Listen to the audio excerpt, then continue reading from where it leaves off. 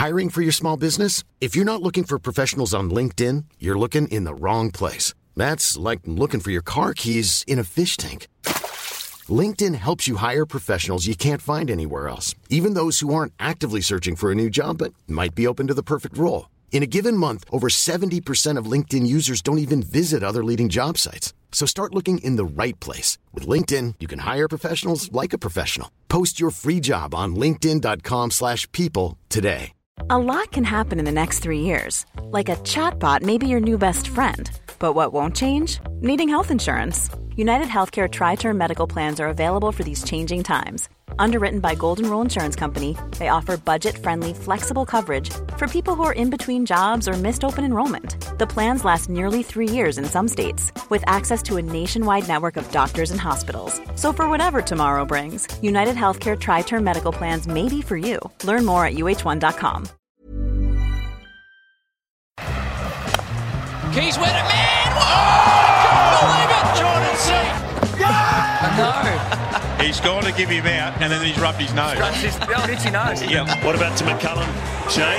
You might be trying to shake the sweet one after that first one. I want to try and slide one in there fast. Well, you called it. It's out. Let's run out. Let's come off Sanders' head onto the stage. Sometimes you'll never see that again. Yeah, you think you've seen it all, don't you?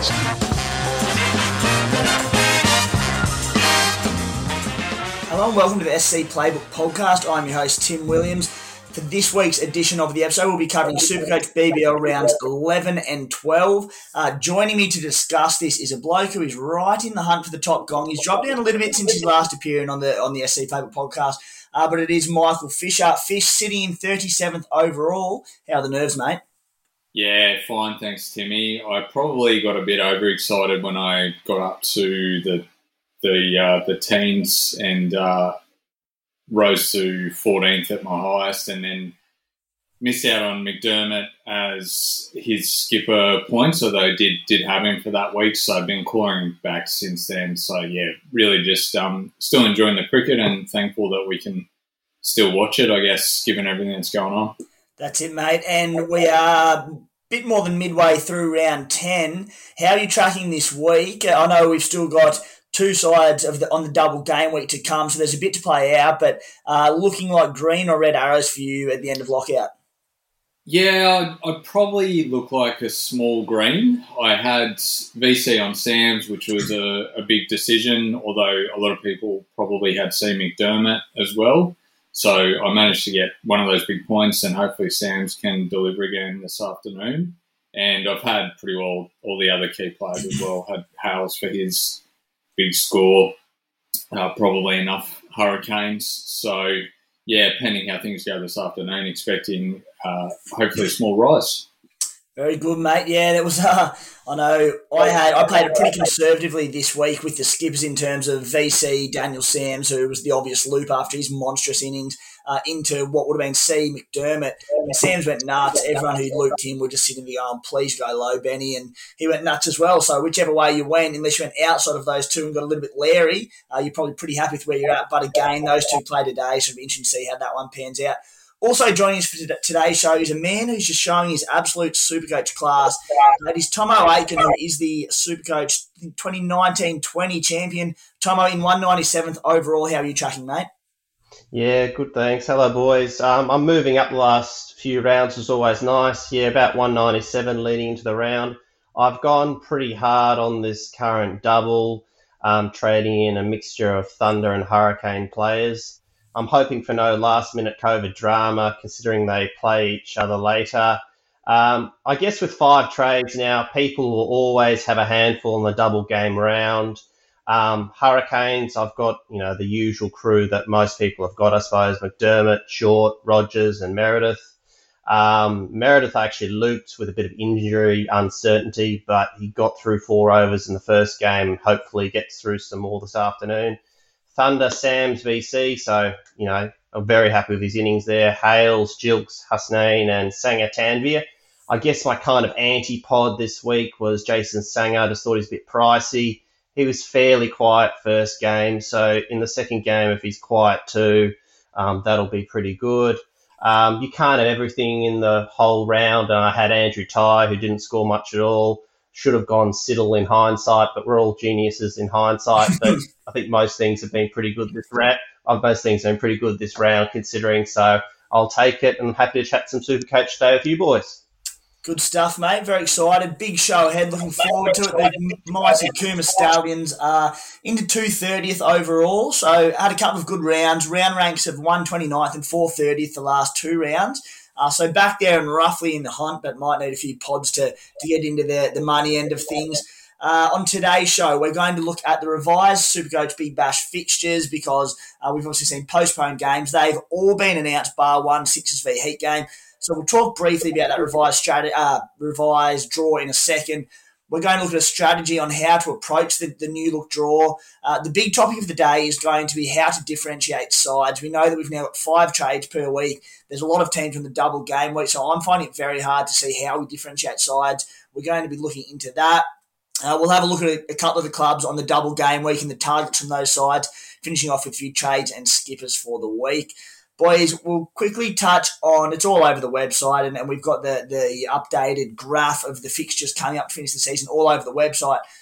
But a very brief rundown of the revised draw. This podcast is obviously covering round 11 and 12. Round 11, the Melbourne Stars are on the double with the Renegades. The Scorchers, who were originally on the bye that week, won't be on the bye. They play a game, so there's no teams on the bye for the remainder of the season.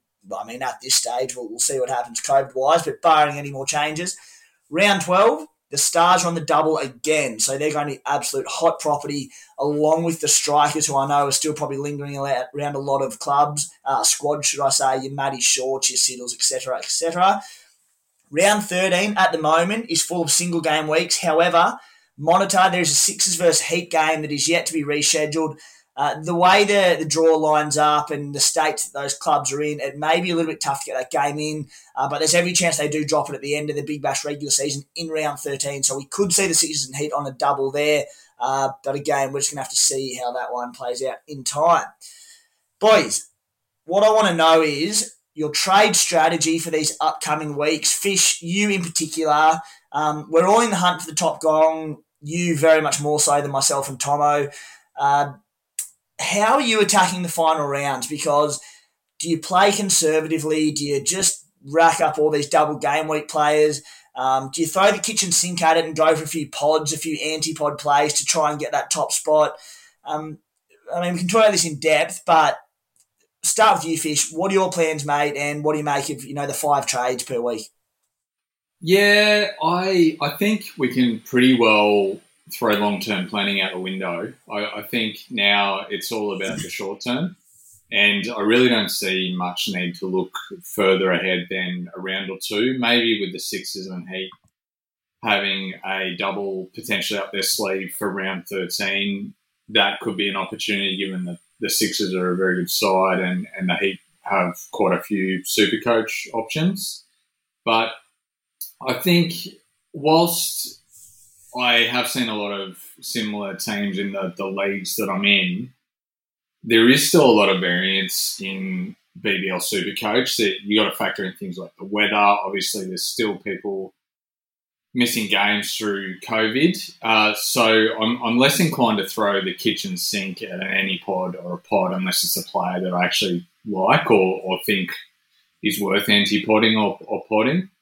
So not a whole lot's going to change for me. I think the other thing with BBL Supercoach is getting that team structure right. I think at this point in the season, it's a great opportunity to be using the emergency loop as well as the vice-captaincy loop. Definitely. Especially in the batsman position with guys with a high upside. And I was able to utilise that for Alex Hales this round just gone. And batsmen in particular, we know that they can go low or they can smash out a century and go massive. So I'm going to make sure I'm making use of that emergency loop and putting some high upside guys in there, because to me that's a good balance of risk and rewards. Outside of that, yeah, I think I'm just going to pick the players who I like. If there's a pod or two who I like, then I'll do it.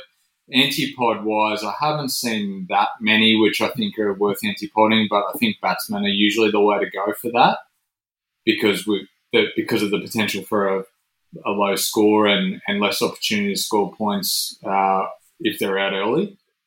So, yeah, still pretty conservative from me, but I'll jump on an opportunity if one arises. For example, and Tomo may have more to say on this, the year that he won, I know he went for a couple of single game weekers when the weather was looking a bit questionable and did that instead of some double game weekers. I think that's probably the other way to differentiate is to look more at the single game week teams and not get too caught up in the double game weeks. So there are a couple of things that I've got floating around in my head at the moment, and I guess we just got to, take it day by day at this point because the schedule seems to change that often anyway. Yeah, nicely said, mate. It's a very interesting period of the season that we're coming into because with 5 trades available, getting the squads we want is going to be pretty easy. I think we all, by this point, have a butt ton of money. There's a lot of sort of fallen guns that will be getting double game weeks. So I don't think financials are going to be an issue for too many Supercoach squads. Tomo, what are your thoughts on this, mate? Are you going to be looking at the pod route or are you going to be playing it a little bit more conservatively as you chase that sort of top 100, top 10 sort of ranks going into the final few rounds? What's your approach to it all and what are your thoughts? Yeah, sure thing, mate. Look, I'm generally someone that's pretty conservative, so I don't do something too outrageous with pods and anti-pods. Look, 5 trades, it'll be a little bit different, but I don't know if it'll be a whole lot different to having 3 trades. I know this round and moving forward, with any sort of trade, you're looking to trade in those that are on a double, those that have an upcoming double, or just someone whose form is sublime or has a sublime sort of matchup, particularly if their opposition is decimated with COVID protocols, because I'm sure that's going to be here to stay for the next or the end part of the tournament. Yeah, as I said, generally I'm someone who favours working around the doubles, making sure always you bring in someone that's decent and not just bringing in someone who's on a double. So, for example, they might prove me wrong in their second game today, but people like Hanscom and Jewell haven't really shown a lot this tournament, or they don't really have that significant Supercoach scoring history. So even when you're bringing in players, you want to make sure you're bringing them in for a reason, not just because they're on a double. Look, this week with 5 trades, I used all mine up, I think, on the first day, even though there was 2 games on the first day. I don't really want to be doing that all the time because I think I would like to hold 1 or 2 trades just because different stuff with COVID, changing schedules, weather, stuff always pops up. I'm trying to think, a couple of rounds ago, I think it might have been round 9 or round about that sort of time when games were being cancelled and Adelaide were on the double. I'd saved a trade and it looked like I had to take Nielsen's score. I think it was actually 0. But because he was on my bench and I had a trade to spare, there was a bit of weather around that I think I was able maybe to get rid of Cooper Conley, I think, so that loop player that lots of people have been using. I was able to get him and trade him for Jilks. And Jilks against the Scorchers got 32 at a decent strike rate. So because I had that trade in hand, I was able to trade someone who scored okay, but also had an upcoming double. So with those 5 trades, it's really tempting to use them all up early, but I certainly think there's got to be a bit of caution there, just the unexpected. Yeah, ripper point you touched on there, mate, and then I agree on a few different angles. If you can save that, I mean, I didn't use 5 trades this round. I only used 4. I was happy with my squad. I was looking ahead. Like I had guys like Matty Short and Peter Siddle with massively low break-evens in my side who have a double coming up. Break-evens at this point with all the money we've got, it's becoming pretty irrelevant. However, with them coming up, the guys I wanted coming back into my team anyway.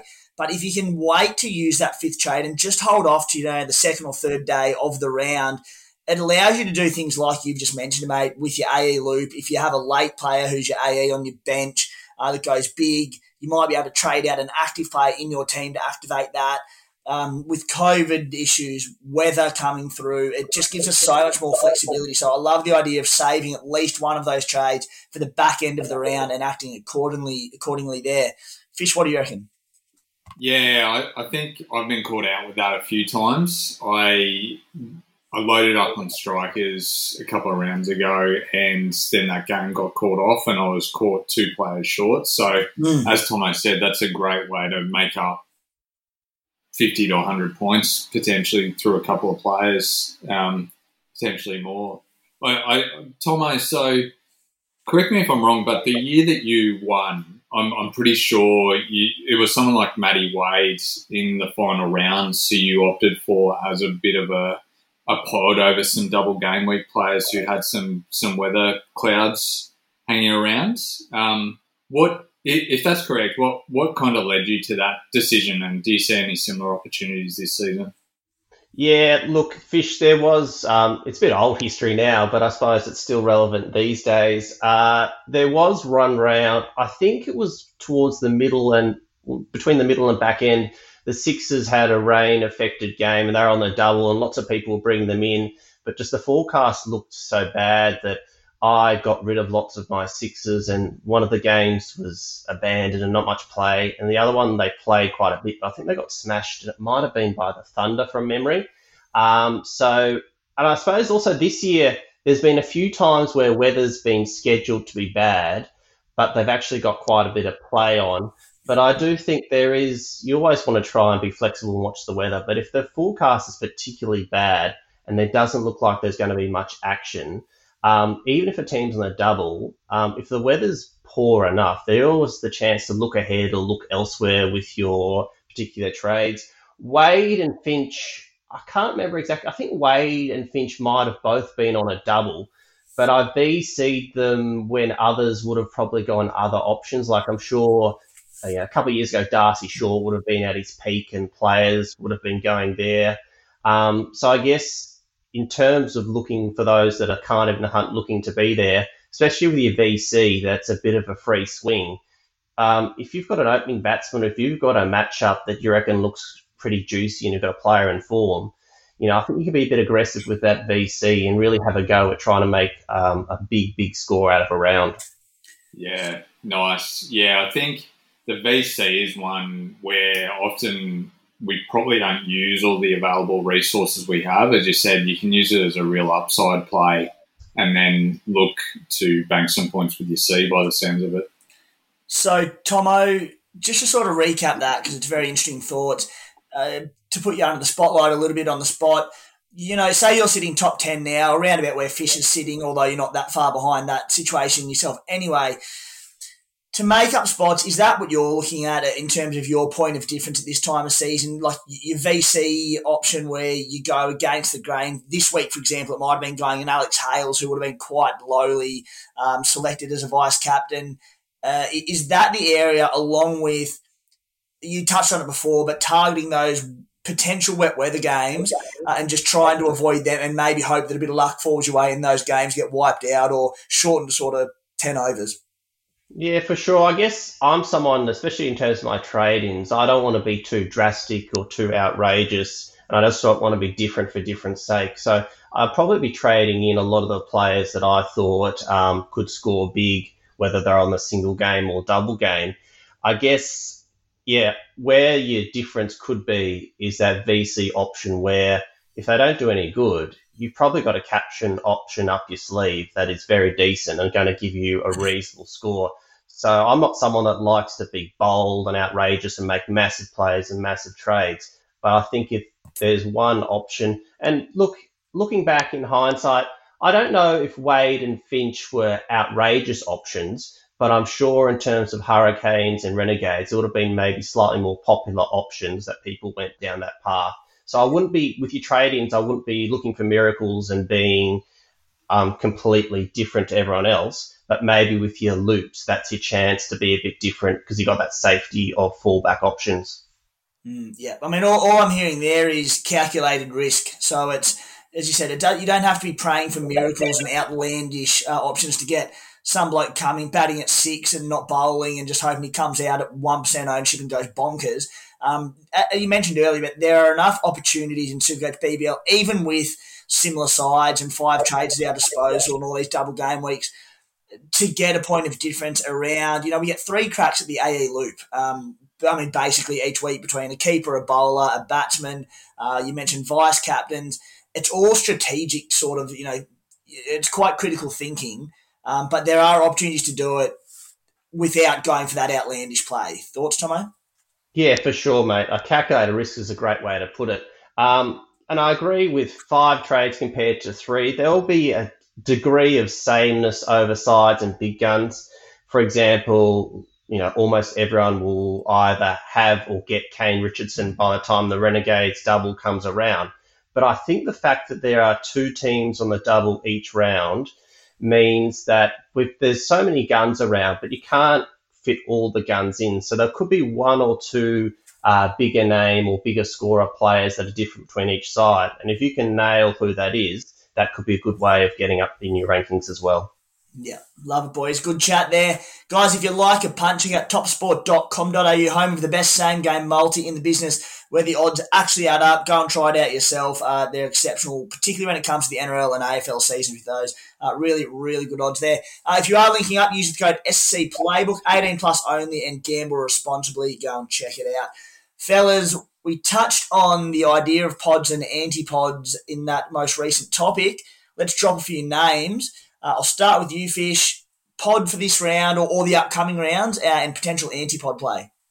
Yeah, sure. So I'll start with the antipod, which is the same as when I was last on the podcast. I think I may antipod Adam Zampa, which is probably just due to how my squad's set up and having enough bowlers. But I can see a lot of people getting on Zampa, which, depending how he goes this afternoon or this evening, could be still very well worth it. But I think he's still averaging something like 20 this season. So, yes, there's going to be a change in roles for him. He's legitimately the Australian T20 spinner and had some great form in the World Cup. But for whatever reason, that hasn't translated to Big Bash yet. One of those reasons could be role, but I'm probably prepared to take that risk.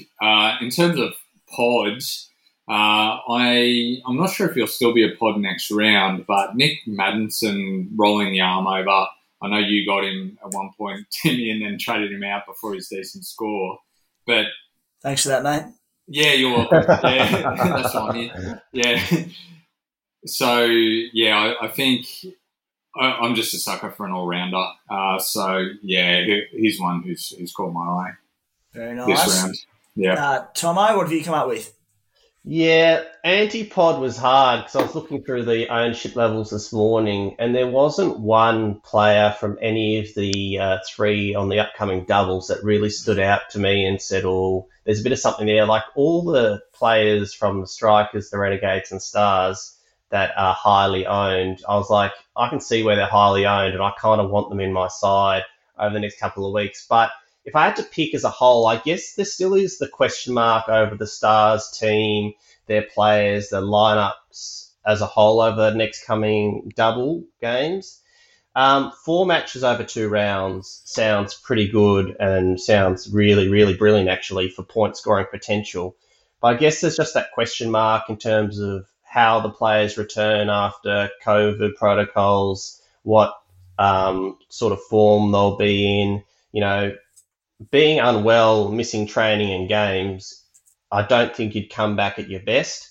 So I guess even though they've got the 4 matches and you certainly want some Stars players in, maybe not going too hard.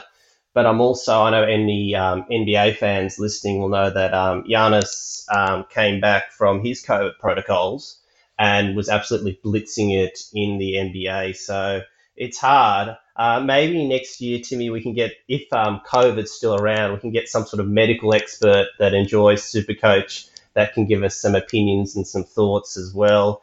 So you can get Giannis, it's mate. a great unknown about that.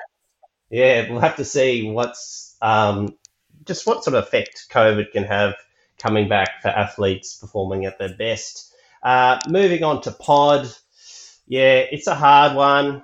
I looked at some of the players again from the upcoming double sides, and there was no one that really stood out. So I've gone to a single game player. I mentioned him in one of my articles a few ago, and he was really, really solid for the Sixers last night, is Benny Dorsius. He's a quality operator. Sixers are down in bowling stocks, so he has more responsibility and a greater role at the moment. I also, just as a side note, and this doesn't help his scoring potential, Supercoach at all, but when I crossed paths with him last year when the Sixers were in the Gold Coast hub and said hello, and I was on my way out of breakfast and he was on his way into breakfast, he said hello back, so that's a tick for me. He didn't ignore me. He didn't ignore me, so I'll get around him. And that's my serious one. I guess I don't know how serious this is or not, but I've held Maxi all throughout the time he's been missing. He was expensive to hold, but that back bowl flexibility and the ability to loop has come in handy, especially when wanting to take Sam's score.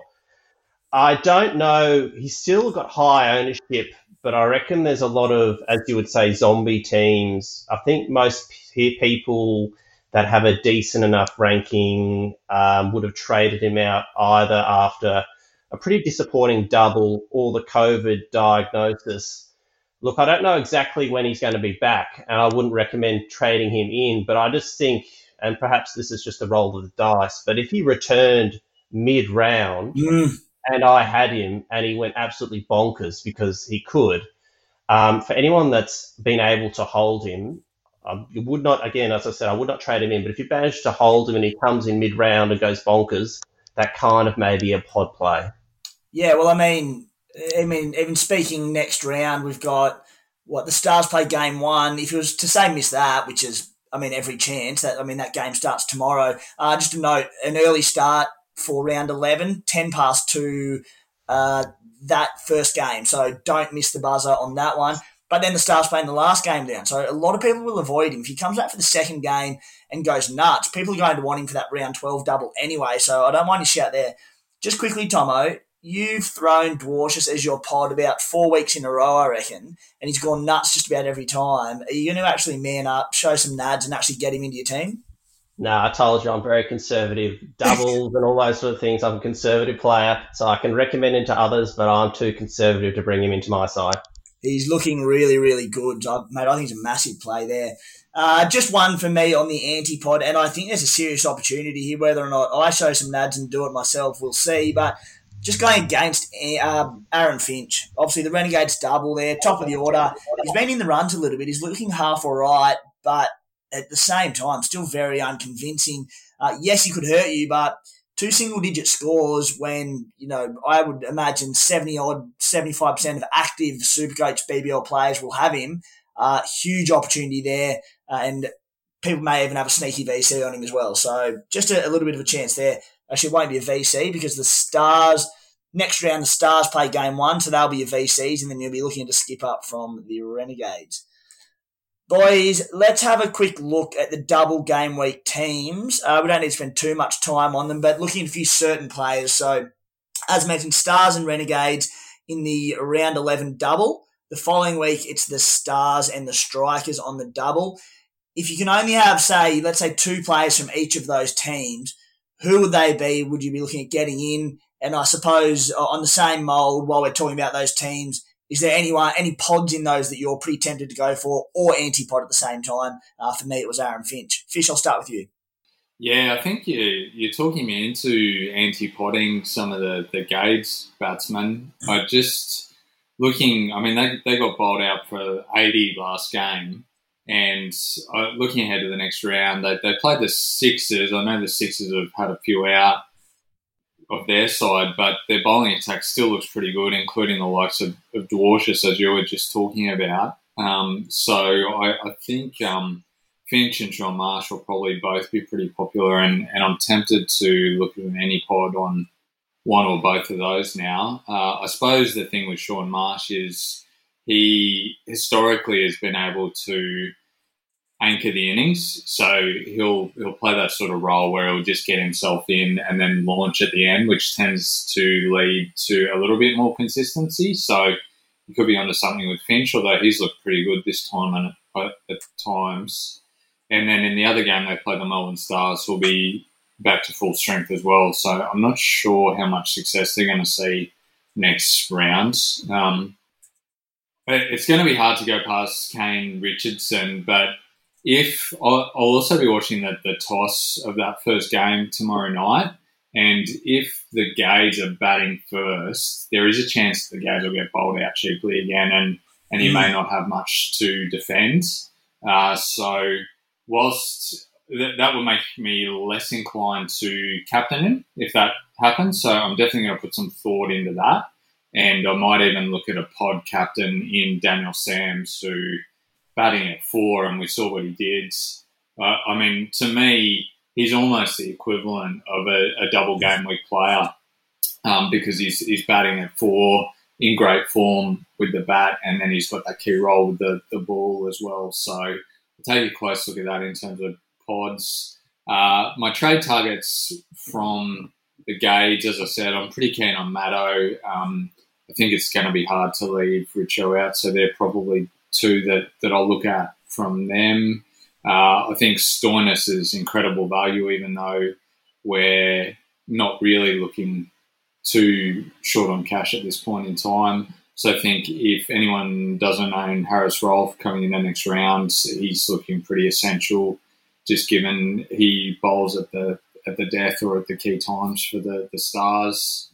And are we doing strikers now, Timmy? Or yeah, fire away, mate. Yeah. So, I mean, Matt Short, obvious one. At the moment, I prefer Siddle to Rashid Khan, even though I'll probably own both of them. But Siddle, just in that last game, really did seem to find his range with those Yorkers. It's funny, isn't it? Like at the start of the tournament, it looked like he didn't have that much in his bag of tricks, but I think sometimes in T20 cricket, it's how bowlers bounce back from performances like that, and boy did he bounce back. So as long as he continues that vein of form, he's looking essential to me, Sids. Yeah, he is. Stacks, if you are a little bit short on the money front as well, really, really low break even for him, really low break even for Short as well there. Tomo, I'll get your thoughts, mate, on those three sides, the players you're targeting, and then I might throw a few random players at you and get your thoughts on those too. Yeah, no dramas. Melbourne Stars on the double-double. Melbourne Stars on the double is a phrase that we've said a lot in the podcast, written our articles a lot this year. Look, I agree with Fish. Harris Ralph looks like the bowler to me to have. Bowls express, and he actively looks for wickets. He's not really looking to minimise the runs. He's a genuine wicket hunter, so absolutely agree. He's probably the number one bowling target. Batting target I found difficult for the Stars. I think if Maxey comes back, even though he was disappointing last double game round, I think it's madness to go without him when he's back. Joe Clark has been very reasonable of late. I guess if you're looking to be a bit different, you could, if there was the chance to put a VC on him, that could be all right. But I guess looking at the stats, the number one averaging player for the Stars is Hilton Cartwright at over 55 points, I think, per match. I've never selected him before in Supercoach, but look, he might be their best and most consistent batsman, and just the way he's performing, especially around power surge time, is really good. So he could almost be their best batting option. I found it hard to pick batters at the Stars. As Fish alluded to, the Renegades, the jury's still out on them. You know, a couple of good wins, but against teams that were severely weakened. And then when we saw them back against the Thunder side, they were really disappointing. We've seen a few times over the last couple of years, they can fall in a heap and get beaten by a lot, especially if they're batting second and they have an early collapse and have to go after a big total. They can just start swinging and going after the bash boost points and things like that. It's interesting. Fish said along the lines of that if they're batting first and they get dismissed for a small total, then Richardson is not as good as captain. But I would kind of like it if the Renegades were batting first. I think they'd be more likely to see out their overs and get a score compared if they were maybe batting second. Something to monitor there, I suppose. Batting-wise, it's got to be Finch or Marsh. They're quality players. I guess you're just hoping that if you bring in one or you bring in both, you just want one quality innings over the double. They're a decent price too, both of them. They're not too much to bring in, which is always helpful. Looking at Sanger or McDermott before their double recently, they really are a big price to pay, but these Renegades batsmen are a lot cheaper. If I had to pick one, I probably would say Marsh. Look, I really like the way he's playing since he returned, and it was an unlucky run out last time that dismissed him rather than an extravagant sort of shot. Looks toss a coin, but probably March just. Richardson, he's the most consistent bowler for them. I know some boys from the Playbook crew have gone a round or two early on him, which looks a good move. I don't have him in yet, but he'll be my first trade in next game. He's really, really consistent. He's taken 3 wickets, 2 wickets, and 2 wickets in his most recent. And I guess if the Renegades do collapse, he's a chance to get a few points batting, probably not passing the 20 mark, but maybe a handful of points, which is always good. Someone will have to check last time, but I think last time they had a double last year, Richardson just scored fairly. I don't think it was amazing. It was just fair, but he looks the obvious one from the bowling perspective. He's the one I can recommend with most confidence. I'm not really confident with many of the other Renegades bowlers. Strikers, it has to be short, batting and bowling. I don't mind Renshaw, but I think he's tested positive for COVID this morning. So it's Renshaw by a long, long way in terms of the batsmen. Siddle and Rashid Khan, look, as Fish said, you probably need to have both. Again, toss of the coin. Because Fish said Siddle, I'll just go Rashid to be different, but you probably need to have both in there. Yep. Just a quick one that's come to mind, boys. We've probably all got a couple of stars in our team as it stands anyway. As we said, double game weeks coming up, 2 in a row. Fish, can you have too many stars in your team ahead of the next 2 weeks? Yeah, I don't. You can, because you could pick players who just don't have the role or the Supercoach pedigree to score points. But I think this is also the first time we've ever seen back-to-back double game weeks in BBL Supercoach. So it's potentially a huge opportunity, and the aggregate score that they're going to get over those 2 rounds is a great way to make up ground. So I would definitely favour Stars over Renegades for this coming around. It seems like an obvious statement, but sometimes we can get a bit cute with Supercoach, and I think there's an opportunity here not to be missed. So, having a look at a few of those Gage players makes sense, but I'd certainly be still trying to get every star who I think is capable of scoring well. And that might mean leaving out a few more Gades and then looking to the strikers and the sixes and heat if they get the double for round 13. So, no, I'd probably lean more towards getting more stars, Timmy. Tomo? Yeah, look, there is such thing as too much stars, but I absolutely agree that, they've got lots of 2 games and, you have to get them. But if a game or 2 got pulled out through weather or COVID protocol, then absolutely you can have too many. But, in terms of trades, they've got to be where most of your trades are going. And I agree with Fish in terms of treading carefully with the Renegades. I think leading into the current round, they've got something like 4 active players in the top 60 players in terms of best averages. And I think Finch just squeezed in there and he was at about position 59. So certainly you have to tread carefully because if they didn't play that well and got beaten by a long way, when you're not playing well, it's hard to score Supercoach points. Fish? Yeah, and just to add to that, the Stars in their 4 games play the Scorchers in Geelong, the Renegades at Marvel, and then the next round they play the Strikers at Adelaide Oval and then the Brisbane Heat at the MCG. So to me that looks like a pretty good draw. Bar the Scorchers, 3 of those 4 teams are conceding a fair bit in Supercoach points. can't comment too much on the pitch conditions, but all those grounds look pretty solid to me as well in terms of how they'll score. So, yeah, and as an alternative, the Renegades play the Sixers first up, who are also a pretty difficult side. Fish, Tomo spoke pretty highly of Hilton Cartwright, averaging 55.5 this season, so for obvious reasons. I'm seeing a bit of antipod opportunity with him because I gather with the setup that the Stars have coming that he's going to be very popular. He's getting runs because the Stars' top order are failing, but his role is still not very good. I mean, he's batting at number 5.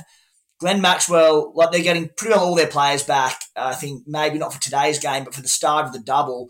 Glenn Maxwell, give or take, might be the second game of the round 11 double. Marcus Stoinis hasn't looked like getting a run, but surely something's coming there. Batting at 5, he was batting at 6 when Dre Russ was there. So he's getting ample opportunity due to a failing top order, but he's not bowling.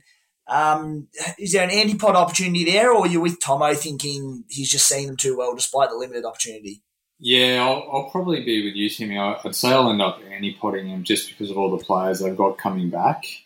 So he has looked great this tournament, so I certainly couldn't knock anyone getting him in if they just like how he's playing. And he always seems to get his spate of catches in the outfield too, which just helps his score a bit.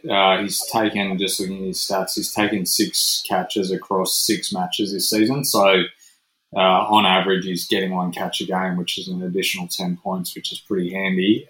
Obviously, there's still variance in how many opportunities he'll get for outfield catches, but you think he'll rack them up across the 4 games. But yeah, I think I'm just more interested in others, to be honest. What about Tomo Sammy Harper? Probably not an exciting Supercoach player as such, averaging a tick over 42 this season. Does have a good role with the Renegades, opening the stick there. A guy that I don't anticipate will be too heavily owned coming into the double game week. Do you see him as a bit of a pod opportunity, or is that his chances? Yeah, not for me. Look, he just plays a lot of rash shots, can get out very cheaply. When I pulled that trade to get rid of Connolly to avoid Nielsen's score, I had the chance to either pick up Harper or Jilks. And I think Harper may have scored a duck, but also his price would have surely dropped by now. I don't know, you might be able to tell me what his current price is now, but he was 150 something and Jilks was 97 or at least under 100. And to me, Jilks was in much better form compared to Harper. Look, I don't know if he will keep opening because they're not going that flash as a team. They've got Finch and Marsh who can open. And I'm not a selector, but Mackenzie Harvey did a pretty good job opening for them to start the tournament. I'd be surprised if he doesn't move up in swing because he did a really, really good job and they've moved him. And Harper's had a few chances and hasn't set the world on fire. And Harper, to me, has been around the BBL for a few years, so I wouldn't be trading him in. But now I've said that on a podcast, he's probably guaranteed to score some big scores. But, yeah, I can't recommend him at this stage. Yeah, the jinx is on there, mate. He's 144K, by the way. So, again, money probably not too much of an issue, but he's still on that expensive side of things, isn't he? He will drop once lockout ends, though, of course. Fish, the last one I'll throw at you as an anti-pod opportunity. I know we've spoken a lot about it on this episode, but I think it's important because of this whole just trying to differentiate teams from others and get a few unique players or unique plays in there.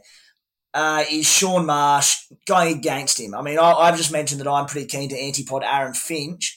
In the same regard, Shawnee Marsh, who I actually brought in last round, got him in this round early, had him on my bench, so didn't have to take his score, but I wanted him. He was going to make coin, and I knew I'd want him for this upcoming round. Mate, he's had a bit of stint out of the game through injury, not long, but a bit of a stint. Came back in form, looking the goods, but are you tempted, or would you consider anti-podding him in the same vein that you may Aaron Finch? Yeah, I would. I would probably anti-pod Finch first, but yeah, Marsh could be an anti-pod opportunity just on the basis of the Renegades and how their form's been and having at least one difficult match coming up this round. So I think it depends who you have in your team from the Stars and who else you can get in. For me, I'm already pretty loaded with Stars, so I reckon there's a fair chance I'll end up getting Marsh in, but I can definitely see a case for just leaving him out, given the opportunities that exist to get the back-to-back doubles with the Stars. Yeah. Boys, we'll jump onto our trades and skippers. We've kind of given our trade thoughts, and when there's so much going on in such a quick amount of time, it's a bit hard to nail them down. So feel free to drop them or reiterate them if you'd like. But what I'm probably more interested in is your skippers for round 11 and round 12. Round 11 sees the Stars play early, so they should be a vice-captain option. The Renegades, the second game, so their captain should be coming from them. Round 12, Strikers play, they're on the double, they're the early game, so they should be your VC, and then your Stars, your captain. I've been meaning to mention this, but Nathan Coulter-Nile also under a bit of an injured cloud with, I think it's his hamstring, nothing new for Coults. So just tread a little bit cautiously when considering him. I've wanted him in my team all season, but the bloke just finds a way to avoid your Supercoach team for all sorts of reasons. Granted, this time he did have COVID, so we'll let him off the hook this week, but take a bit of a look there. Tom, I'll start with you, mate. Your skippers for the next couple of rounds. Yeah, sure thing. So round 11, Stars, the VC opportunity. I think Ralph is probably the safest play in terms of picking up a couple of wickets, but because it's a VC opportunity, look, you could be a bit aggressive. You might go Clark, you might go Zampa, Cartwright, even Stoinis. If Stoinis is back, because surely the big Stoin is due, and he might really want to show a few people what he's really capable of and could put in a massive score. So if you're feeling really game, it could be a Stoin. Captain for the Renegades, the most comfortable pick by a long, long way is Kane Richardson for me. Marsh and Finch for those looking to be different, but the safe captain pick is Kane Richardson. So if my VC didn't score well, I'd be very, very surprised if I didn't have Richo as captain. Round 12, Strikers up first. Depending on lineups, matchup, who's batting and bowling first, it really has to be either Siddle, Khan or Short for me. And then the captain, if Maxi's back, I'm really tempted to put it on Maxi. I don't know how many people will be put off because he was disappointing in the last Melbourne double. But if you said Maxi's got a run of matches, you'd think at some stage he's going to go big and go bananas. He's missed out on a couple, but look, a big score is always capable, so I'd be surprised if I didn't captain Maxi. Tell you what, I like that idea of big Stoin VC in round 11. Heaps will stay off because, due to the form he's been in the Big Bash this season, but man, we know he can go high. Surely he's due to roll the arm over as well. It was a chance earlier on, but they were happy to hold him back, didn't really need him. But especially big Dre Russ gone now, so if Stoin could roll the arm over for a couple of overs, it'd be huge. The issue there is, as you said, mate, there's not a lot of great options at the gauge, so if he does flop, you might be a little bit concerned there. Hey, Fish, what have you got for us, mate? Yeah, you guys have definitely talked me into Stoin, but I am mindful that the Stars play this evening. So big watch on that game for me. And then they actually have to back up tomorrow just looking at it. So first game of the round, 1:10 p.m. after they play at 6 o'clock tonight. So pretty short turnaround. Crazy turnaround. Yeah. So nonetheless, I'll watch that game and see how Stoinis looks. I guess if he goes off tonight, it probably will tempt a lot of people for tomorrow. But we'll wait and see. But yeah, I think he's definitely a decent pick. I'm probably leaning against Ralph at the moment. Just I probably would like someone with a little bit more upside, even though. Yeah, Ralph could come out and grab a bag full. Someone who with the bat as well would be helpful, and Stoin fits that category. The Gades, yeah, like I said, I'll probably wait and see what happens with the toss against the Sixers. And if they bowl first, I'll lock Richo in. If not, I'll be thinking closely about throwing the C on Dan Sams for the Thunder's game against the Hurricanes. And then round 12, so Adelaide played first up. Yeah, Matt Short did the job for me last round, so going to be hard to go past him, especially while he's in that role bowling 4 overs. But watch and see next round as to whether he still has that role. And then from the stars, yeah, I don't know. Again, I'll probably have to see where I'm positioned. That could be the pod opportunity to look for. And again, Stoiner's probably on the radar there as well. I think when Glenn Maxwell comes out of quarantine, I'm expecting him to be chomping at the bit to get back out on the cricket field. He just seems that personality. So I reckon he could go bigger in stage 2. And for that reason, I really like Tomo's call earlier about potentially playing him this week, even though I don't have him. But yeah, so long story short, I'm tossing up a lot of options, but they're the people that I'm looking at. Yeah, good stuff, Fish, mate. Really like it. That'll wrap up the podcast for round 11 and 12. The turnarounds are that quick at the moment to finish the Supercoach season. We'll be back later this week for a season recap podcast where we'll also chat about round 13. If you thought pod was no use term this podcast, well, next round it's going to be even bigger as we chase those final few ranks. Boys, Fish, good luck on your charge to the top spot, mate, and thank you very much for jumping on. Thanks for having me, Timmy. Quick shout out to the team at Supercoach for everything they've done this season, keeping it up and running. It's been a big effort, I reckon. So thanks to them and thanks to the listeners. Yeah, good call, mate. The Supercoach team have been absolutely outstanding the last few weeks. I know a few of the big boys there should have been on holidays at times and they've had to do overtime to get this game up and running for us and adapt to all the changes. Tomo, also, mate, thank you very much. Here. Well said, Fish. Good luck, everyone, and look forward to chatting again soon. Cheers, guys. Thanks for tuning in. Cheers. Hey, it's Danny Pellegrino from Everything Iconic. Ready to upgrade your style game without blowing your budget? Check out Quince. They've got all the good stuff, shirts and polos, activewear, and fine leather goods, all at 50 to 80% less than other high-end brands. And the best part? They're all about safe, ethical, and responsible manufacturing. Get that luxury vibe without the luxury price tag. Hit up quince.com/upgrade for free shipping and 365-day returns on your next order. That's quince.com/upgrade. Mom deserves the best, and there's no better place to shop for Mother's Day than Whole Foods Market. They're your destination for unbeatable savings, from premium gifts to show-stopping flowers and irresistible desserts. Start by saving 33% with Prime on all body care and candles. Then get a 15-stem bunch of tulips for just $9.99 each with Prime. Round out Mom's menu with festive rosé, irresistible berry chantilly cake, and more special treats. Come celebrate Mother's Day at Whole Foods Market.